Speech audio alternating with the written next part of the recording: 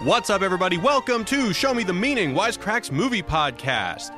We usually have someone yelling here, but all of our yellers are not in today. But anyway, my name is Jared, and today we're joined by the Show Me the Meaning crew. Today we got our Marvel expert, Matthew. How's it going, Matthew? It is going excellent.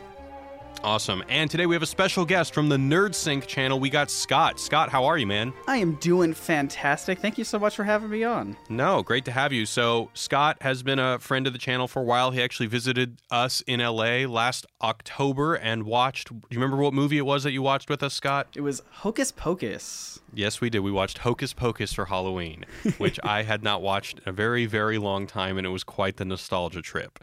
But anyway, that is not the film we're talking about today, because today we're talking about Spider-Man Far From Home, the 2019 film directed by Jon Watts, starring Tom Holland. As always, we're going to go around the room and get first impressions, as I assume everyone has only seen this movie once, except maybe Matthew, because he sometimes sees movies twice in preparation for podcasts. But what did you think of the movie? Let's start with Matthew. Okay, so I've got thoughts here. Any great Spider-Man story is necessarily going to explore the themes power and responsibility. It's easy to assume that the responsibility that goes alongside having superpowers is worth the trade-off, just due to the pure joy of using those powers. But the best Spider-Man stories make having those powers and using them responsibly a genuine sacrifice for Peter, and Far From Home certainly does exactly that. That's what makes Peter Parker such a compelling character. Any dramatic piece of fiction needs to have the protagonist coming up against some impediment to getting what he wants. In most superhero movies, that's just the villain. But a great character study, like Far From Home, the real impediment, it's something internal to the character. For a tragic hero, it's usually like a fatal flaw like hubris. But Spider-Man, he's all the more tragic in that it's ultimately his virtue and his principles that stand in the way of getting what he wants. He's tempted to be irresponsible. And each time he does that, it actually brings him closer to courting MJ. It's when he keeps to his code and he does the right thing, that's when it costs him everything. In Homecoming, foiling Vulture, that meant Liz had to move all the way across the country from Peter.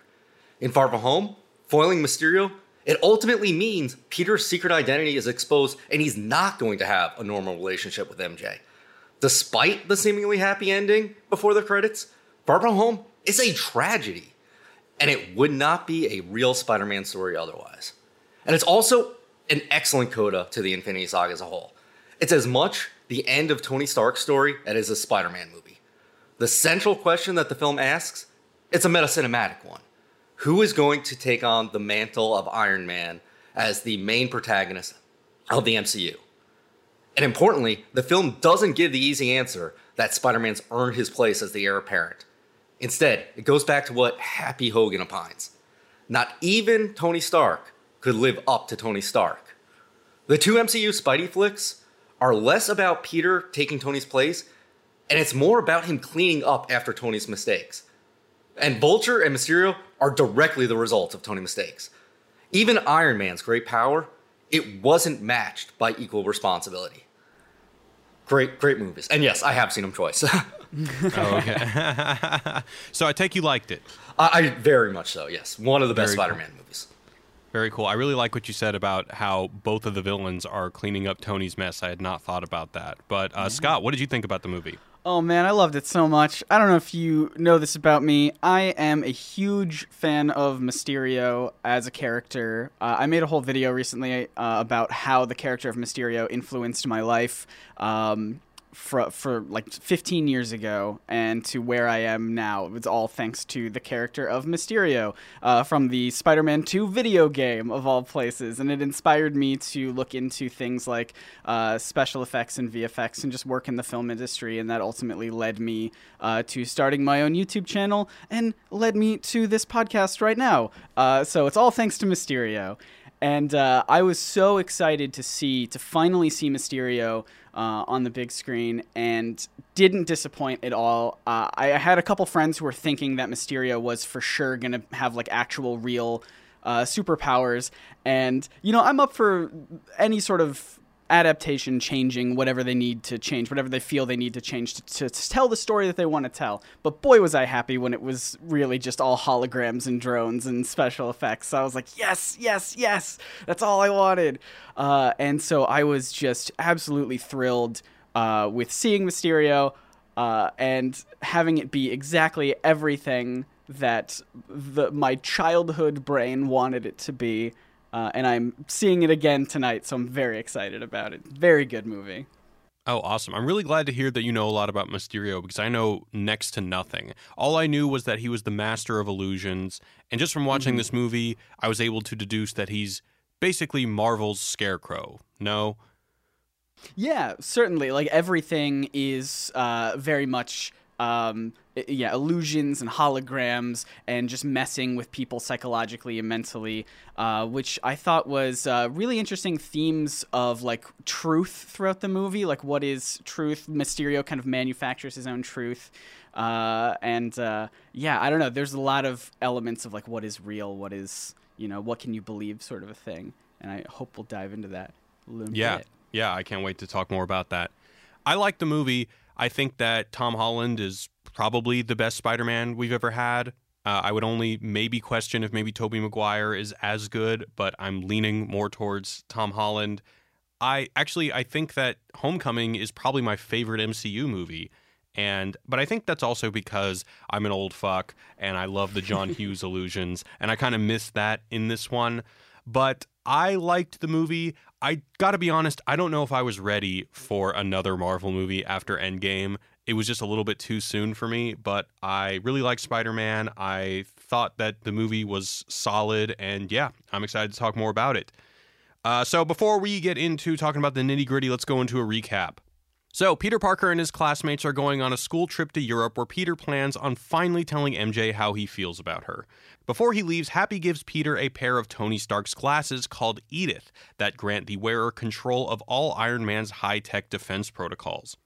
Upon arrival in Venice, a water elemental appears and terrorizes the Venetians, only to be saved by a new caped hero, Mysterio, who claims to be from an alternate Earth that was destroyed by these elementals, the most powerful of which, Fire, will be attacking Prague in days' time. So, Peter, his classmates, and Mysterio head off to Prague. Peter and Mysterio team up to defeat the Fire Elemental, and Peter, wanting to stop being a hero so he can pursue MJ, decides to give Edith to Mysterio.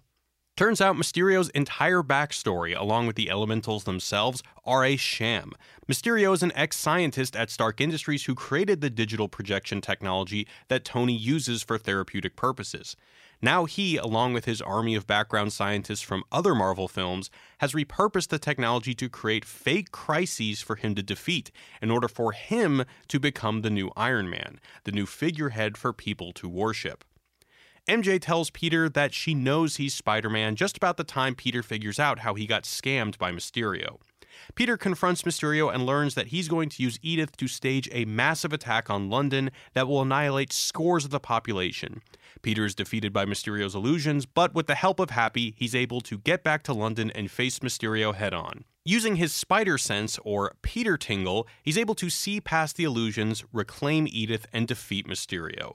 Peter finally tells MJ how he feels about her, and they become a couple. Back in New York, Peter sees a news report from the desk of J. Jonah Jameson detailing a video Mysterio sent out before his death, framing Peter for the attack and revealing Peter's identity to the world.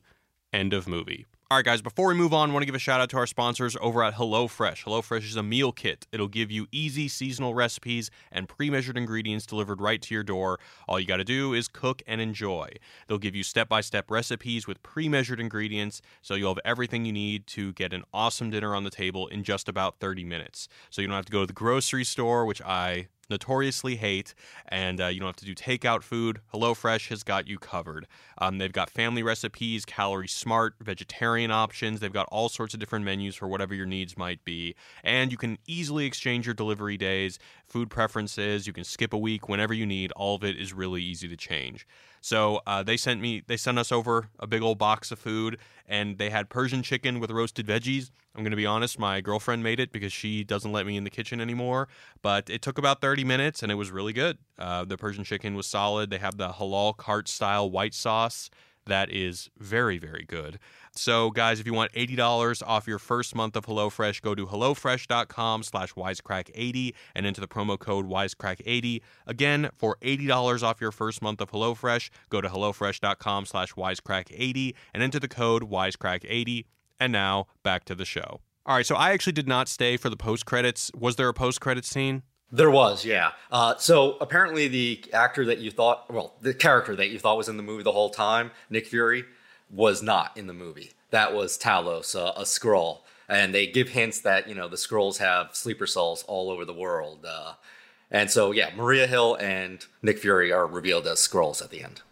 Yeah, and then Nick Fury is somewhere out in space, and Talos is reporting to him. Oh, wow. So does this already indicate to who the big bad is going to be for this next Marvel phase? It is giving a hint that there's going to be the secret invasion storyline where they're talking about Skrull sleeper cells. Like, we have the good Skrulls in Talos. Now we're probably going to see some bad Skrulls. What is a Skrull? You're going to have to help me. I'm not... Oh, those are the shapeshifters from Captain Marvel? I did not see Captain Marvel, but... Oh, okay. They're shape-shifting aliens. Gotcha. Okay, cool. I want to start off talking about Mysterio. So, Scott, can you give me a little bit of a background of what is, in terms of at least the original comics, what was the character like? And give me an idea of how they adapted it to this more digital era Mysterio. Yeah, so Mysterio was basically a disgruntled special effects artist. He grew up with a love of film, especially sci-fi, anything in film that really pushed the boundaries of special effects and technology. But he just didn't get the recognition that he thought he deserved. He wanted, more fame and more power, and so he created this character called Mysterio. And Mysterio's whole grift was that he was trying to frame Spider-Man for these crimes, and then Mysterio would show up and be like, "Hey everyone, it's me, Mysterio. I'm the real hero. Spider-Man's the villain. I will defeat Spider-Man. You will all worship me." Sort of a thing. And so he uses special effects to mimic Spider-Man's powers and frame him for these crimes, and also uses all these special effects and gadgets to fight Spider-Man. But I use fight very loosely. Mysterio and Spider-Man have a history of never really going toe-to-toe with one another because... Quentin Beck's just a guy. He's just a man. He's just a dude. So if Spider-Man were to punch him, which often is one punch is usually what ends the fight between them, then he just goes down instantly in one hit from Spider-Man. Spider-Man's true task when fighting Mysterio is to get past all of his illusions, get past all of his effects, and just hit him once, and Mysterio goes down. And that's pretty consistent across comics, cartoons, and video games, and even a little bit in this movie, too, where Spider-Man just sees him and he just punches him in the little glass dome, and then that's pretty much it for that character.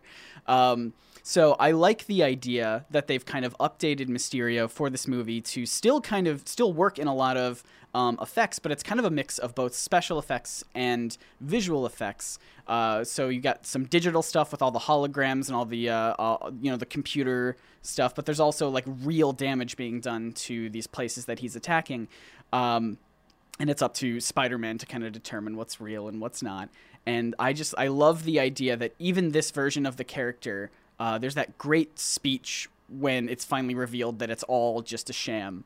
And he just gives us almost like an award acceptance speech. Hey, we did it. I'd like to thank this person. I'd like to thank this person for doing that.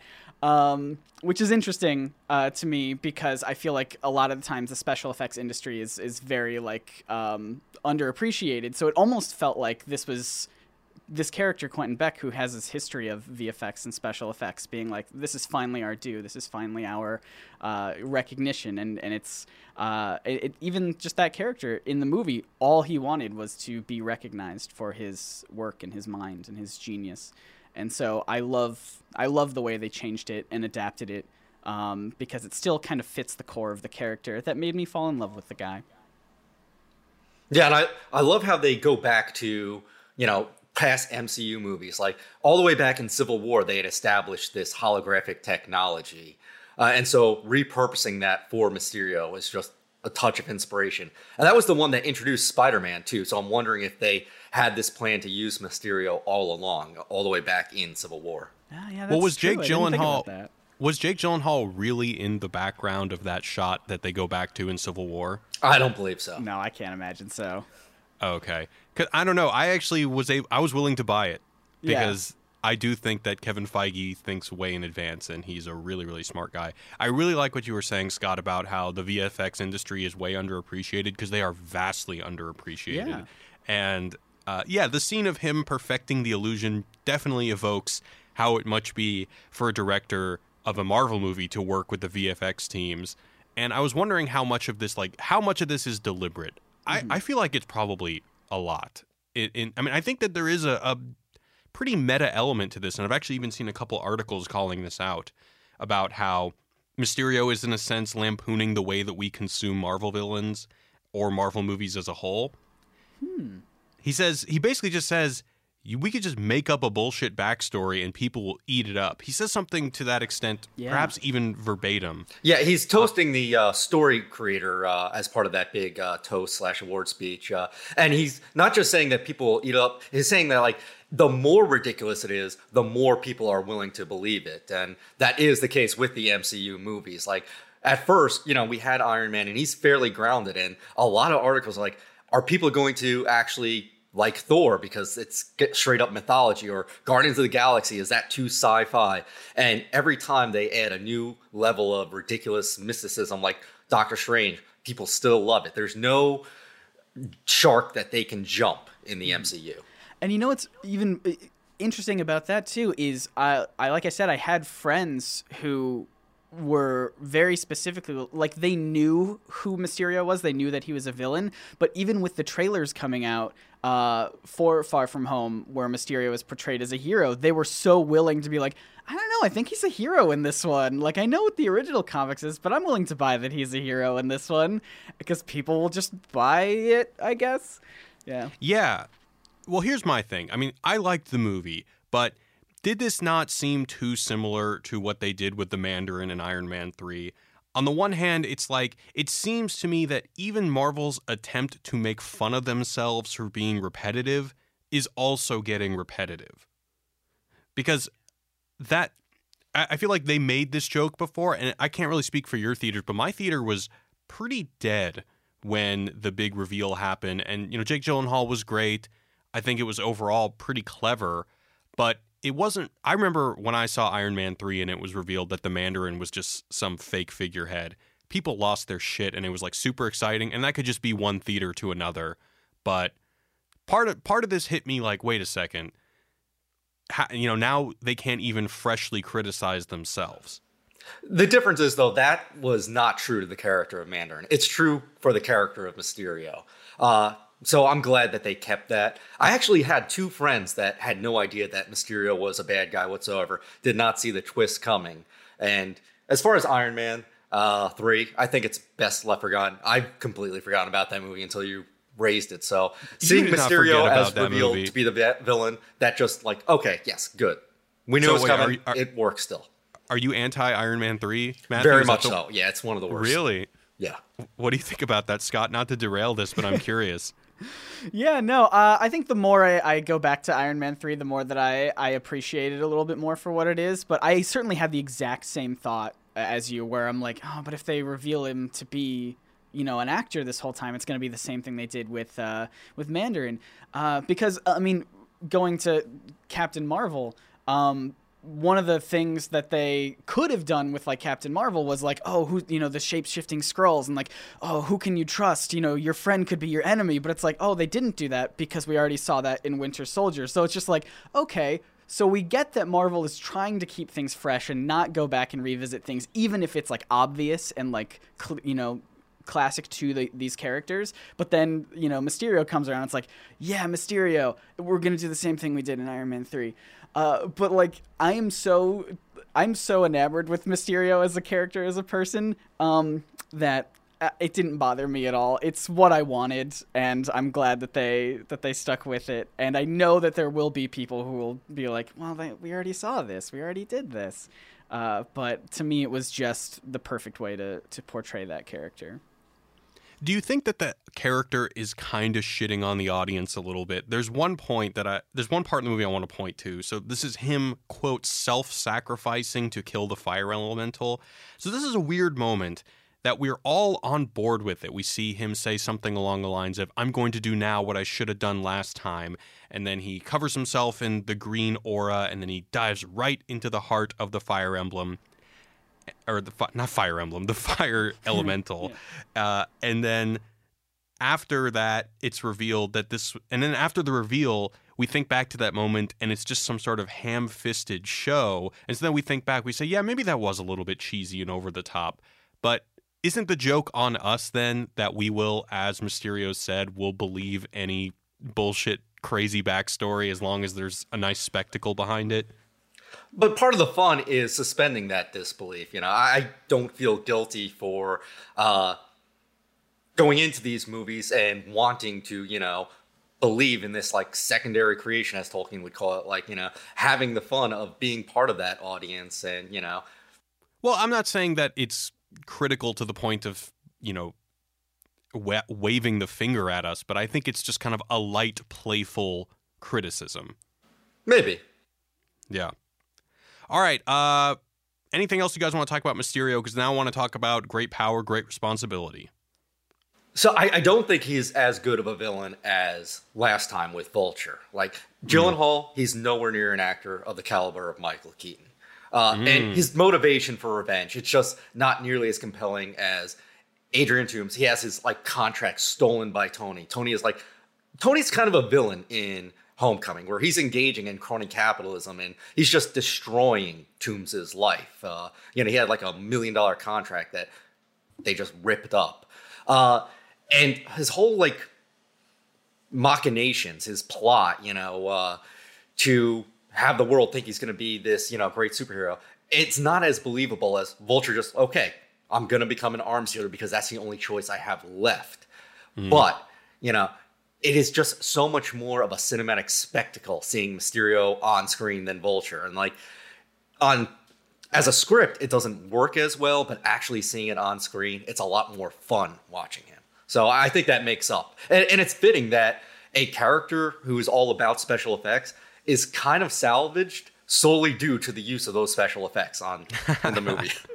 Yeah, there's that whole like nightmare sequence where he's just giving Peter all of these different hallucinations and illusions, and all of so much of that harkens back to this like scenes from the Spider-Man 2 video game, which was like the thing that got me into Mysterio, that I was just like so giddy, just being like, oh, all the different like mirror clones of Spider-Man attacking him. That's like that when you play it in that one level, or like, oh, all these like, the statue to Mysterio, he does that to the Statue of Liberty in the game. Like, I don't know, there was just so much of it where I'm like, this is exactly what I wanted. It's so nice. So I think, yeah, it made up for it for me. I had so much fun watching him.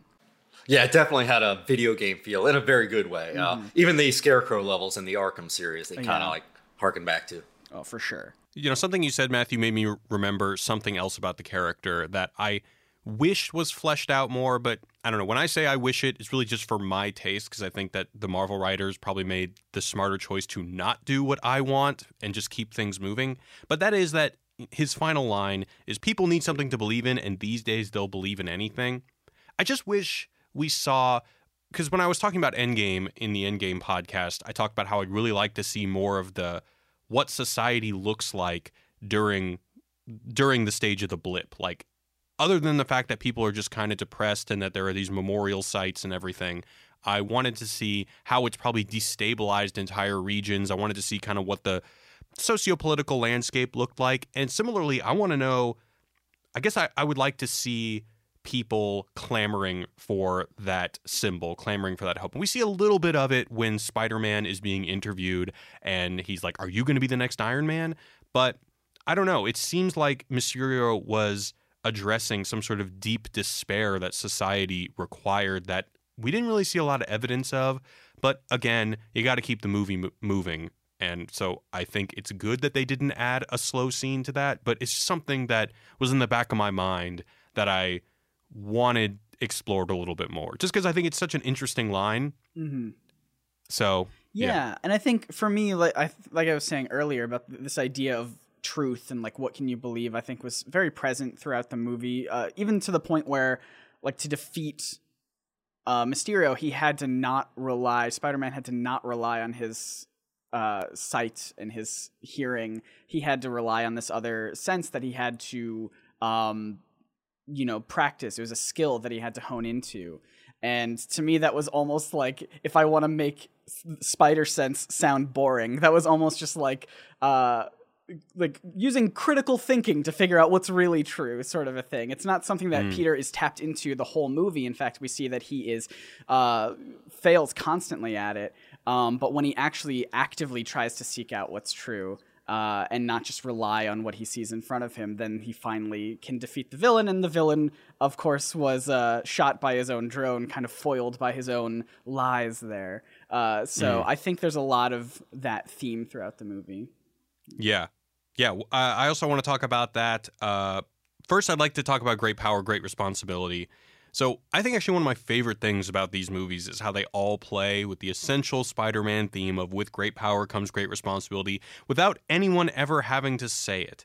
So in the previous movie, it was largely, is Peter responsible enough to wield great power? This is why Stark takes the suit away until he proves himself responsible enough. And I like how in this one, it's a continuation in that in this one, he has given up the responsibility of power with the Edith glasses, but that he obviously messes up by giving it to Mysterio. And as Matthew said earlier, we see echoes of the Tobey Maguire franchise here, in that Peter is also torn between his responsibility as Spider-Man and pursuing a relationship with MJ. And there's a whole nother level to this, with people are thrusting the great responsibility of him being the next Iron Man on him. And I really like the moment in the movie where when he's customizing his own suit for the third act, he's basically using the technology, and Happy's looking on him as if to say, like, wow, he's really reminding me of Tony right now. Mm-hmm. That was such a sweet moment. Yeah, but you guys have anything on that?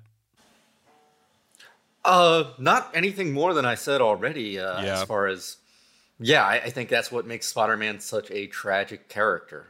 Because, he really is giving up something. Like, okay, I wanted to be a superhero all my life. Like, in second grade, back when our teacher asked, us to write, a one-paragraph essay on what we want to be when we grow up, I said, I want to be Superman. Like, I thought that was a real possibility of just, being a superhero flying around. And I always read Spider-Man comics and Superman comics thinking, hey, I could be that responsible if I only had that power. And the great Spider-Man movies like this one make me remember, oh, yeah, maybe it's not worth the trade-off there. Mm-hmm. Yeah, I think also with those glasses and him passing them out, I feel like Peter has this really big sense of imposter syndrome, where especially when they're well, we need you, and it's well, why don't you call all these other heroes? And they're no, I'm just a friendly neighborhood Spider-Man. You've been to space, come on, man, you're great. And even when with the Edith glasses, when I guess the note said for the next Iron Man, Peter is well, that. I guess what Tony really meant was that I have to find the next Iron Man. It's not me. Surely it's not me, not Peter Parker. I have to find the next person. And sure enough, it's this person that I met, 2 days ago. So I think Peter is almost seeing all of this responsibility that is in some ways being put on him by all these other people who are you're going to be the next Iron Man. You're going to be the next Iron Man. But it's also just even exaggerated by himself a little bit, and he kind of there are definitely a lot of moments of doubt in this movie where he just wants to pass everything off and be look, I don't want to be Spider-Man. I just want to go hang out with my friends. You take these glasses. I don't want them. It's too much power for me, sort of a thing. And I think there's a lot of moments like that throughout the movie, and finally he just kind of has this moment where it's maybe I'm not going to be the next Iron Man. Maybe I'm just going to be the first Peter Parker, the first Spider-Man. And I also love that he's not just shirking responsibility. He's shown as actively irresponsible. He gets the glasses, and the first thing he does, he almost kills his entire class. So good. Yeah. It really is great how these movies amplify the power responsibility thing, because it used to be that just being a friendly neighborhood Spider-Man was too much responsibility, or potentially too much responsibility for Peter. But now it's being the friendly universe Spider-Man or something. Why do you guys think, I know we're getting into speculation for the next movie, but why do you think that the Skrull that pretended to be Nick Fury chose Peter for this mission? The real Nick Fury was the one that actually told Talos, here, you got to give these glasses to him. Oh, okay. Yeah, and that was apparently Tony's real wish. I think it wasn't just that they got the glasses and decided to give it to Spider-Man. I think Tony left that in his will to Spider-Man. But the Nick Fury that was constantly calling him and texting him and saying, hey, you got to get in on this elemental shit, that was the imposter, right? Correct, yeah. So why did they choose Peter, do you think? Oh, for the mission of taking down the elementals? Yeah. I mean, who else is there if Thor is off-world and Captain Marvel is out in space? Well, what about the new Captain America? Good I mean, call. Falcon, you know, he can fly and whatnot, but Peter Parker might actually be, other than maybe Doctor Strange, like the most powerful MCU hero. Like, that's Earthbound still. Yeah. It could also just be, like, this would be a thing that would be filled in by I guess they're doing the Disney Plus show with Falcon and Bucky, so maybe they're just going and doing their own mission during this time. I'm not entirely sure. Maybe it is simply because Peter has access to Edith, and they're just like, well, this seems like a big, powerful world threat, and Spider-Man is the only one who can use this, so we'll get him on board, see if he can help out. Ultimately, I think it's because the movie needed to happen. Yeah. Because that was a Spider-Man movie, yeah, that's of why. course. But we all know that Kevin Feige is really good at, if it's not motivated in this particular installment, he'll figure out a way to make all the pieces fit in further installments. Mm-hmm. Exactly, yeah. So we'll get an answer eventually. We'll figure it out. All right. So let's talk about what Scott brought up about illusions and deception. I think this is definitely a big theme in the movie, and it's really cleverly implemented. So there's deception happening on a number of levels in this movie. So there's one, Happy pretending to not be dating May, and then at the end, it's like the last lines of the movie where he says, there's a lot of deception been going on here, but now I just want to make everything clear. I'm dating your aunt or whatever. Yeah. There's also MJ pretending to only be interested in Peter because she thinks he's Spider-Man. Of course, Mysterio, that whole thing. And then there's even Spider-Man having to wear the fake Spider-Man suit so his classmates don't figure it out. Yeah. I don't think there's any really great meaning here, but I think it's just a sign of a really well put together script when they're able to take an essential theme that is tied to one of the characters and just kind of sprinkle it throughout the story. I mean, yeah, these movies are fucking solidly written. And another instance of that is where they're talking about how this guy got powers to become a water monster, and they're reading that on BuzzFeed, and they specifically say, hey, you really cannot believe everything you read online. Right. So it's just getting into this idea of that there's so much, I hate the phrase, but so much fake news out there that we really can't trust, even the things we see. Like deep fakes, are a thing where we can watch a video and we don't know if the video is doctored or authentic or whatnot. Yeah, and of course, the use of J. Jonah Jameson at the end to Mysterio's whole video was clearly faked and doctored to make Spider-Man look like the enemy. And J. Jonah Jameson, especially in the Spider-Man PS4 video game, I'm mentioning a lot of Spider-Man video games. I promise I play more than that. But he is very much this Alex Jones-esque kind of character in that game. I played that game. And kind of seeing him here, where it's not, the Daily Bugle is not necessarily a newspaper. It is like an online organization, because they call it the dailybugle.net. So I think that is only kind of continuing that idea of Jameson in that role. And of course, another area of deception is at the very end when Nick Fury and Maria Hill are actually Skrulls the whole time. So just a lot of that throughout the movie. All right, so you brought up Jameson, and I got to ask, I think I already know the answer to this, but just posing it to you guys are more engaged with the MCU than me, but the fact that it's the same actor from the Tobey Maguire era, is this just a cross-franchise wink, or is this setting up some sort of cross-universe thing? Because if we know that there's any property that's all about multiverses, it's Spider-Man. Oh, and that's another question I have for you guys. Are we meant to believe that this movie is establishing that there is a multiverse proper in the MCU, or was that just more of Mysterio's BS? Well, Doctor Strange already established that there is a multiverse. Okay. And I think when they do establish a multiverse and not just weird dimensions like the one that, the bad guy from Doctor Strange was in, but also parallels of all the heroes themselves, a Spider-Man of Earth 617 and 618 and all that. eventually that's where they're going to get the name 616 because Jake Gyllenhaal's character here dropped that idea. I don't think that, this movie is necessarily setting up a multiverse, but I do think that they want this to happen. Like, my favorite Spider-Man story of all time is Spider-Verse, the comic, not the movie, although that was great too. And I know Tobey Maguire has also talked about, like, hey, I would love to be in a crossover Spider-Verse movie. Is it going to happen? I don't know, but I would love for it to. Oh, it would be so but good, for sure. But do you think the casting was deliberately opening the door to that, or do you think it was more just a wink?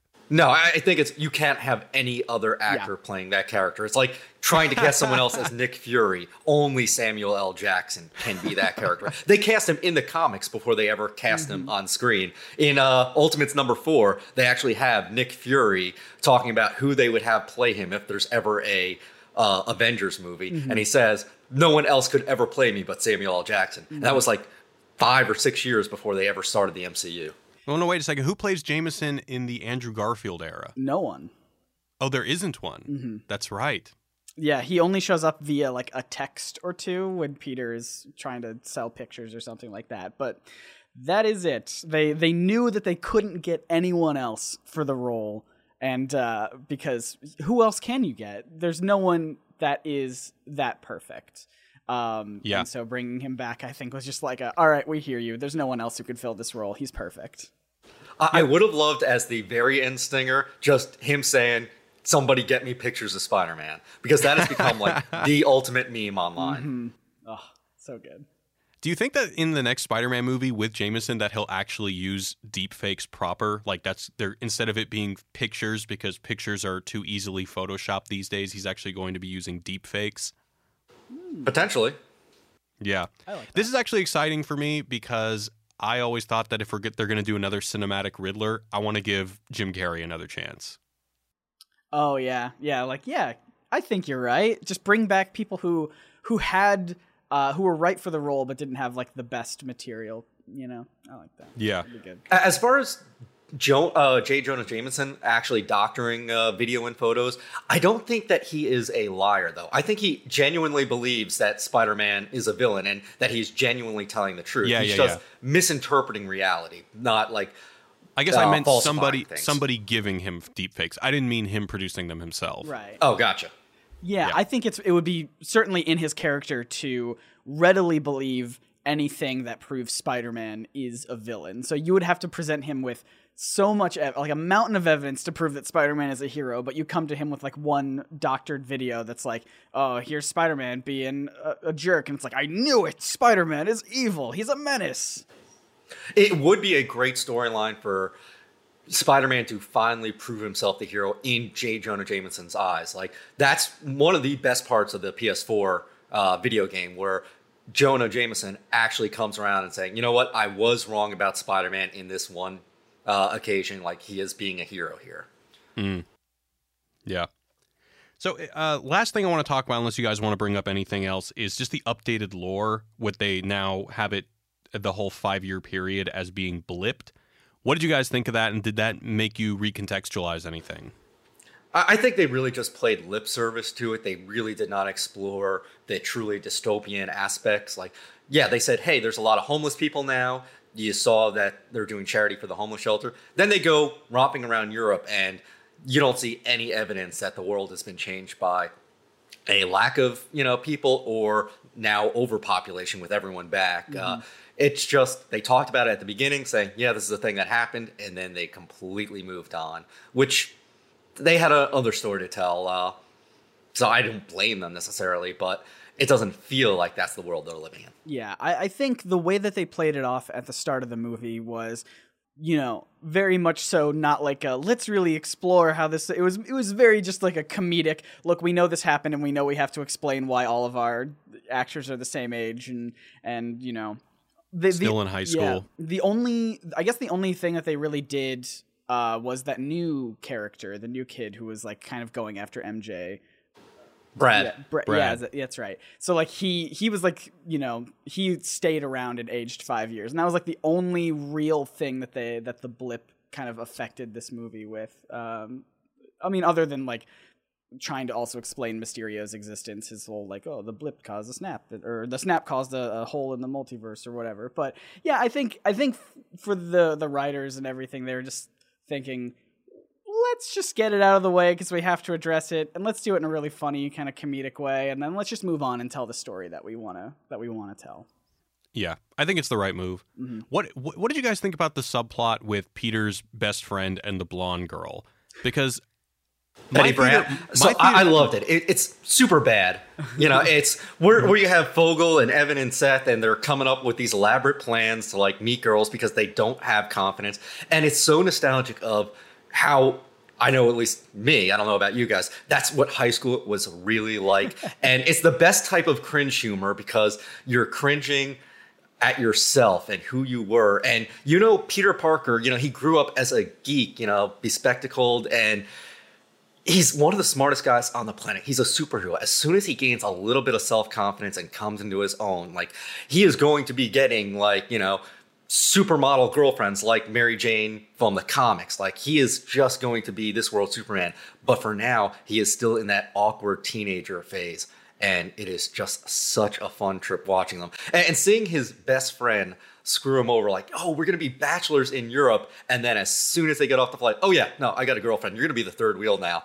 That brings back memories. That was I think Ned is one of the funniest characters in the MCU. I think he's just, every scene that he's in is just brilliant. And I loved seeing his whole arc with Betty and that whole romance, and seeing it flourish on the plane ride there, and then melt away on the plane ride back as they're just like, you know what?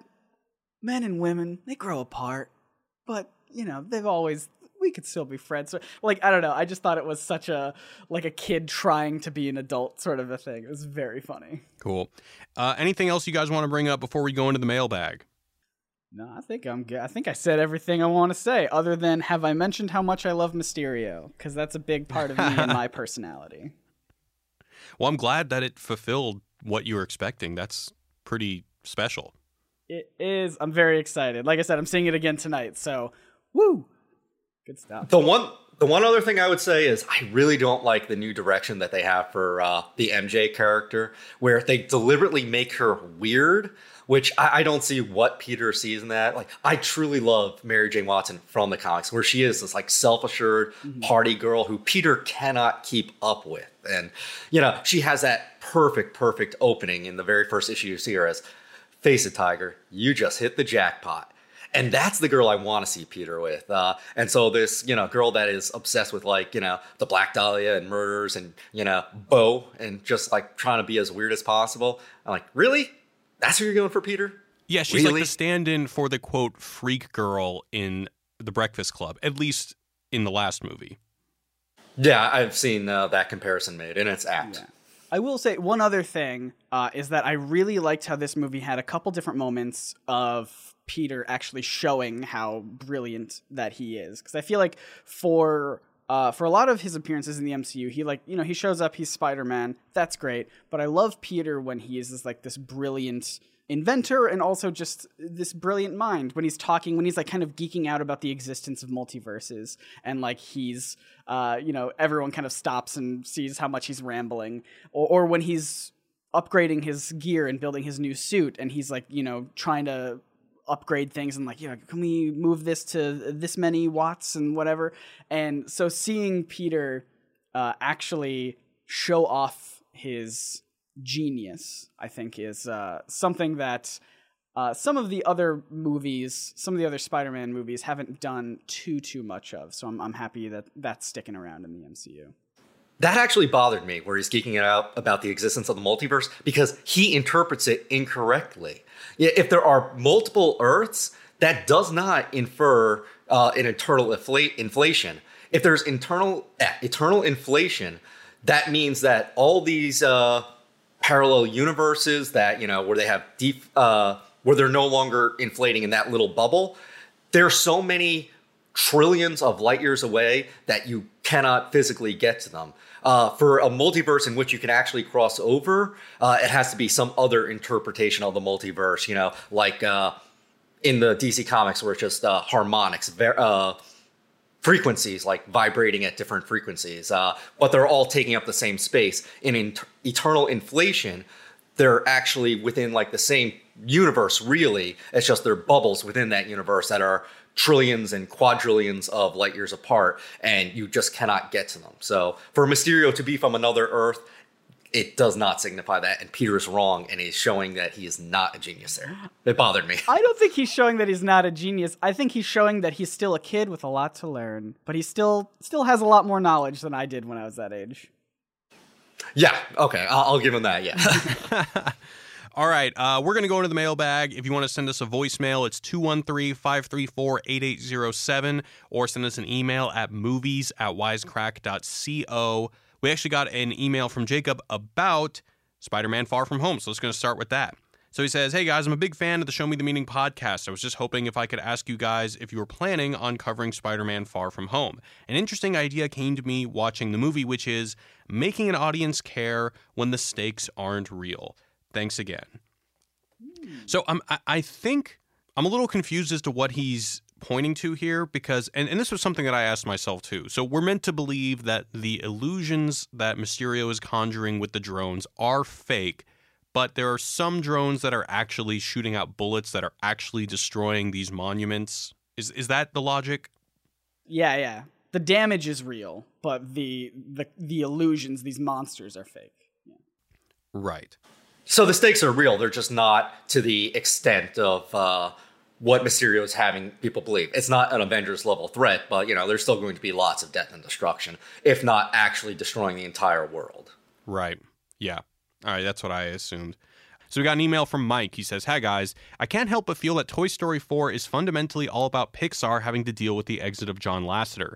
John was the leader of the team from the beginning and was central to most of the things they did. He nurtured talent and brought them through the ranks and made them believe how important they are, and importantly, helping them find their inner voice. Finding inner voice seems to be running theme with all the voice box scenes in the movie, and this has been linked with all the filmmakers he helped. There's also a very clear everything will be all right message to leaving a group of people you've been with through thick and thin, and they are very worried about life without their leader. Anyway, what do you think? Love the show." So I did not know that he was leaving. That is interesting. Oh, the comparison he's gone. I saw he was with he was like disgraced for inappropriate stuff that he did. Oh, I don't tend to follow a lot of the behind the scenes stuff. Yeah. The comparison that I was seeing in Toy Story 4, or not, I don't think it was deliberate, but I kind of saw Woody as like Captain America. Woody is the hero that, can't stop being the hero. Like, he has a duty to do, and he is going to see that through. And the end of the movie, it's sort of like, hey, you finished everything you had to finish. Like, now you get to go live your own life and find your own happiness. Like, you've done your duty. Here's your reward. Like, it's not about, I heard the Show Me the Meaning on this one, and you guys were saying that he's kind of like shirking that duty. I kind of saw it as exactly the opposite of like, you did everything that anyone was asking you to and more. You went above and beyond. Like, please go find a life for yourself. You deserve this. And it's just like the final of Captain America in Endgame. Like, he deserved finally getting a piece of happiness for himself. Yeah, I guess I just don't really know if Woody is really happiest when he's with Bo Peep or living a free life, or if he is happiest when he's with a kid. The Woody that I know, having seen these 4 movies, seems like it would be better if Bonnie's tired of him, then he'd probably be happiest with a new kid. But then again, if we live in a world where cowboy toys just aren't cool anymore and kids just aren't interested, then I guess the next best thing is to live your own life. Well, I think Woody's happiest when he's helping kids, and I think that's what he sticks around to do at the carnival, is to give kids these toys to make them happier. Sure. So I think that's kind of what his new role is if I can't make people happy myself, which I think throughout the movie we see every time that he is around, Bonnie does not pick him up. When he's with Forky, Bonnie immediately goes for Forky. When he's in the closet at the beginning, Bonnie goes for just about everyone except Woody. So I think he realizes that if he himself can't make, kids happy, then he will instead kind of pair kids with toys up, kind of being like, it's my job to now make all of these kids happy with all of these other toys, and giving everyone these duties and responsibilities to help out these children. So I think that makes him happy, even if it's not him doing anything. Yeah, I think he's so selfless that he doesn't ask what makes him happy. Yeah. He just knows he has the power to, serve these kids. So he is naturally responsible enough to do that, He doesn't struggle with power and responsibility. He is just responsible. And so finally in the film, someone asking him like what's going to make him happy, I think it is being with Bo Peep. And yeah, I think a lot of his ego kind of falls away. It's no longer like Bonnie. It's like Bonnie needs me, or like these kids need me, these toys need me. It's just more Bonnie needs, so I will do whatever she needs to get her, or like these toys need, so I will do whatever I can to make sure that everyone is happy. And it's just his whole ego kind of drops away when he realizes that he is not the favorite toy anymore, and what is his role now. Yeah. All right, we got one more from Danielle. Danielle says, I love the Toy Story series, but as you guys said several times, this one didn't really feel like it fit. When I immediately got out of the theater and posted, I said I loved it, of course, but it felt different. It was a Woody movie, not a Toy Story movie. Toy Story is about the ensemble. It's about Woody and Buzz and Jessie and Bullseye and Ham and Slink and Rex and the Potato Heads. This was legit all about Woody, and that felt wrong after the perfect finale for the entire family that we got out of 3. Yes, in 2, we were introduced Jessie and Bullseye and Stinky Pete and Zurg and Barbie. And then in 3, we were introduced to all of Bonnie's toys plus all the daycare toys, but we kept our cast. This one just ignored them, and that felt like a disservice to all those characters as well as their actors. She also notes, and the amount of moving they did around humans was ridiculous. Everyone knows the whole Andy's Coming thing is classic Toy Story. That's why it was so impactful in the first movie when Woody talked to Sid. In all the movies, they have close calls and near misses, sure, but this was just too damn much. What do you guys think about, both points? Usually I don't focus too much on, call them plot holes or inconsistencies in logic, but this one definitely popped into my mind a couple times during the movie. Yeah, I think for me, the biggest letdown of this movie was exactly the same thing. Where I wish they focused more on the original cast, which all just kind of felt left behind in the trailer. I think Rex had like one or two really good lines. The Potato Heads really didn't do all that much. Ham had like one funny line at the beginning. Yeah, I wish that they had focused more on the OG cast. That being said, I love all the new characters they introduced. I love Duke Kaboom, Bunny and Ducky. The Key and Peele toys were so funny. So funny. But yeah, it did totally feel like almost a Woody spin-off in a way, where it was mostly focused on him with these new characters and not a whole lot. Like when at the end of the movie, when Woody gives his sheriff's badge to Jessie, I really wish we had seen Jessie do a ton more to like be the leader of the group. She kind of did one thing with the flat tire, but I wish that she had stepped up and even like gone with Buzz to go help find Woody and everything. That way, when the badge was passed and it was like, you're the new sheriff now, it would have felt more like, yes, she actually is the leader of this whole gang now. But, yeah. As a cowboy myself, I am not going to complain that they're putting all the focus on the cowboy. That's all I'll say about that. All right. That actually made me want to ask one more question about Spider-Man Far From Home. And when we're talking about these logical inconsistencies or jumps in logic, did you guys feel like Aunt May wasn't really that concerned about Peter at all, to the point where she just wasn't freaking out? She was like, oh, he'll be fine. Yeah, I think, I don't know. She knows that he has all these powers and all these technologically advanced suits and gadgets, so maybe that helps put her mind at ease. But you would think that, like, even still, when you see these giant threats on the news and you don't know that they're all, holograms, and even still the damage and destruction is real, you would think that at the end of it should just be like, oh my goodness, I can't believe I'm so glad you're okay. But she was like, oh, hey, you're back. Cool. Let's go. Let's go hang out.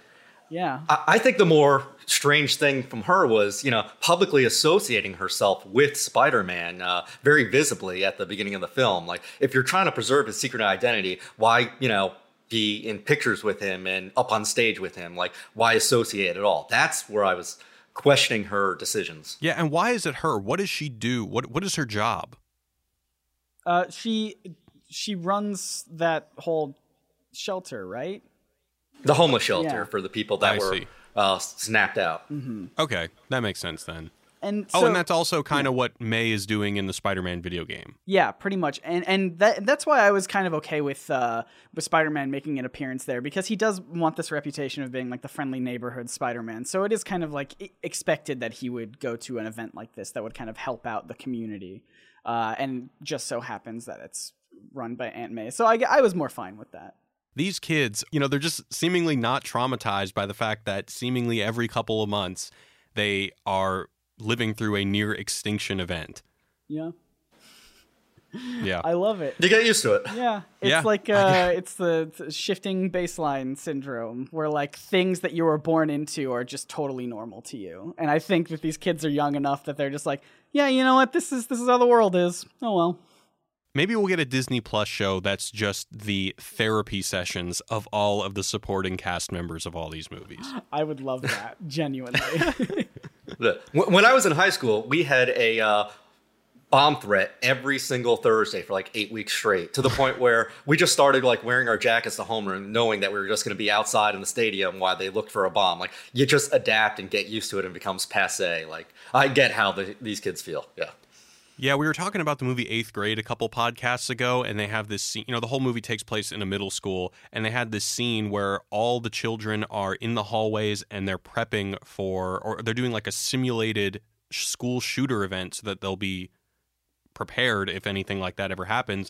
And that to me just seemed like, wow, I didn't do that when I was in middle school. Is this a joke? Is this like some sort of wink and a nod to how common these things have been? Or is this something that people really go through? And then I learned that this is something that is done and adopted pretty universally among middle schools and high schools today. And I was like, damn, I wonder what the fucking Marvel Kid drills are. Oh my God, I can only imagine.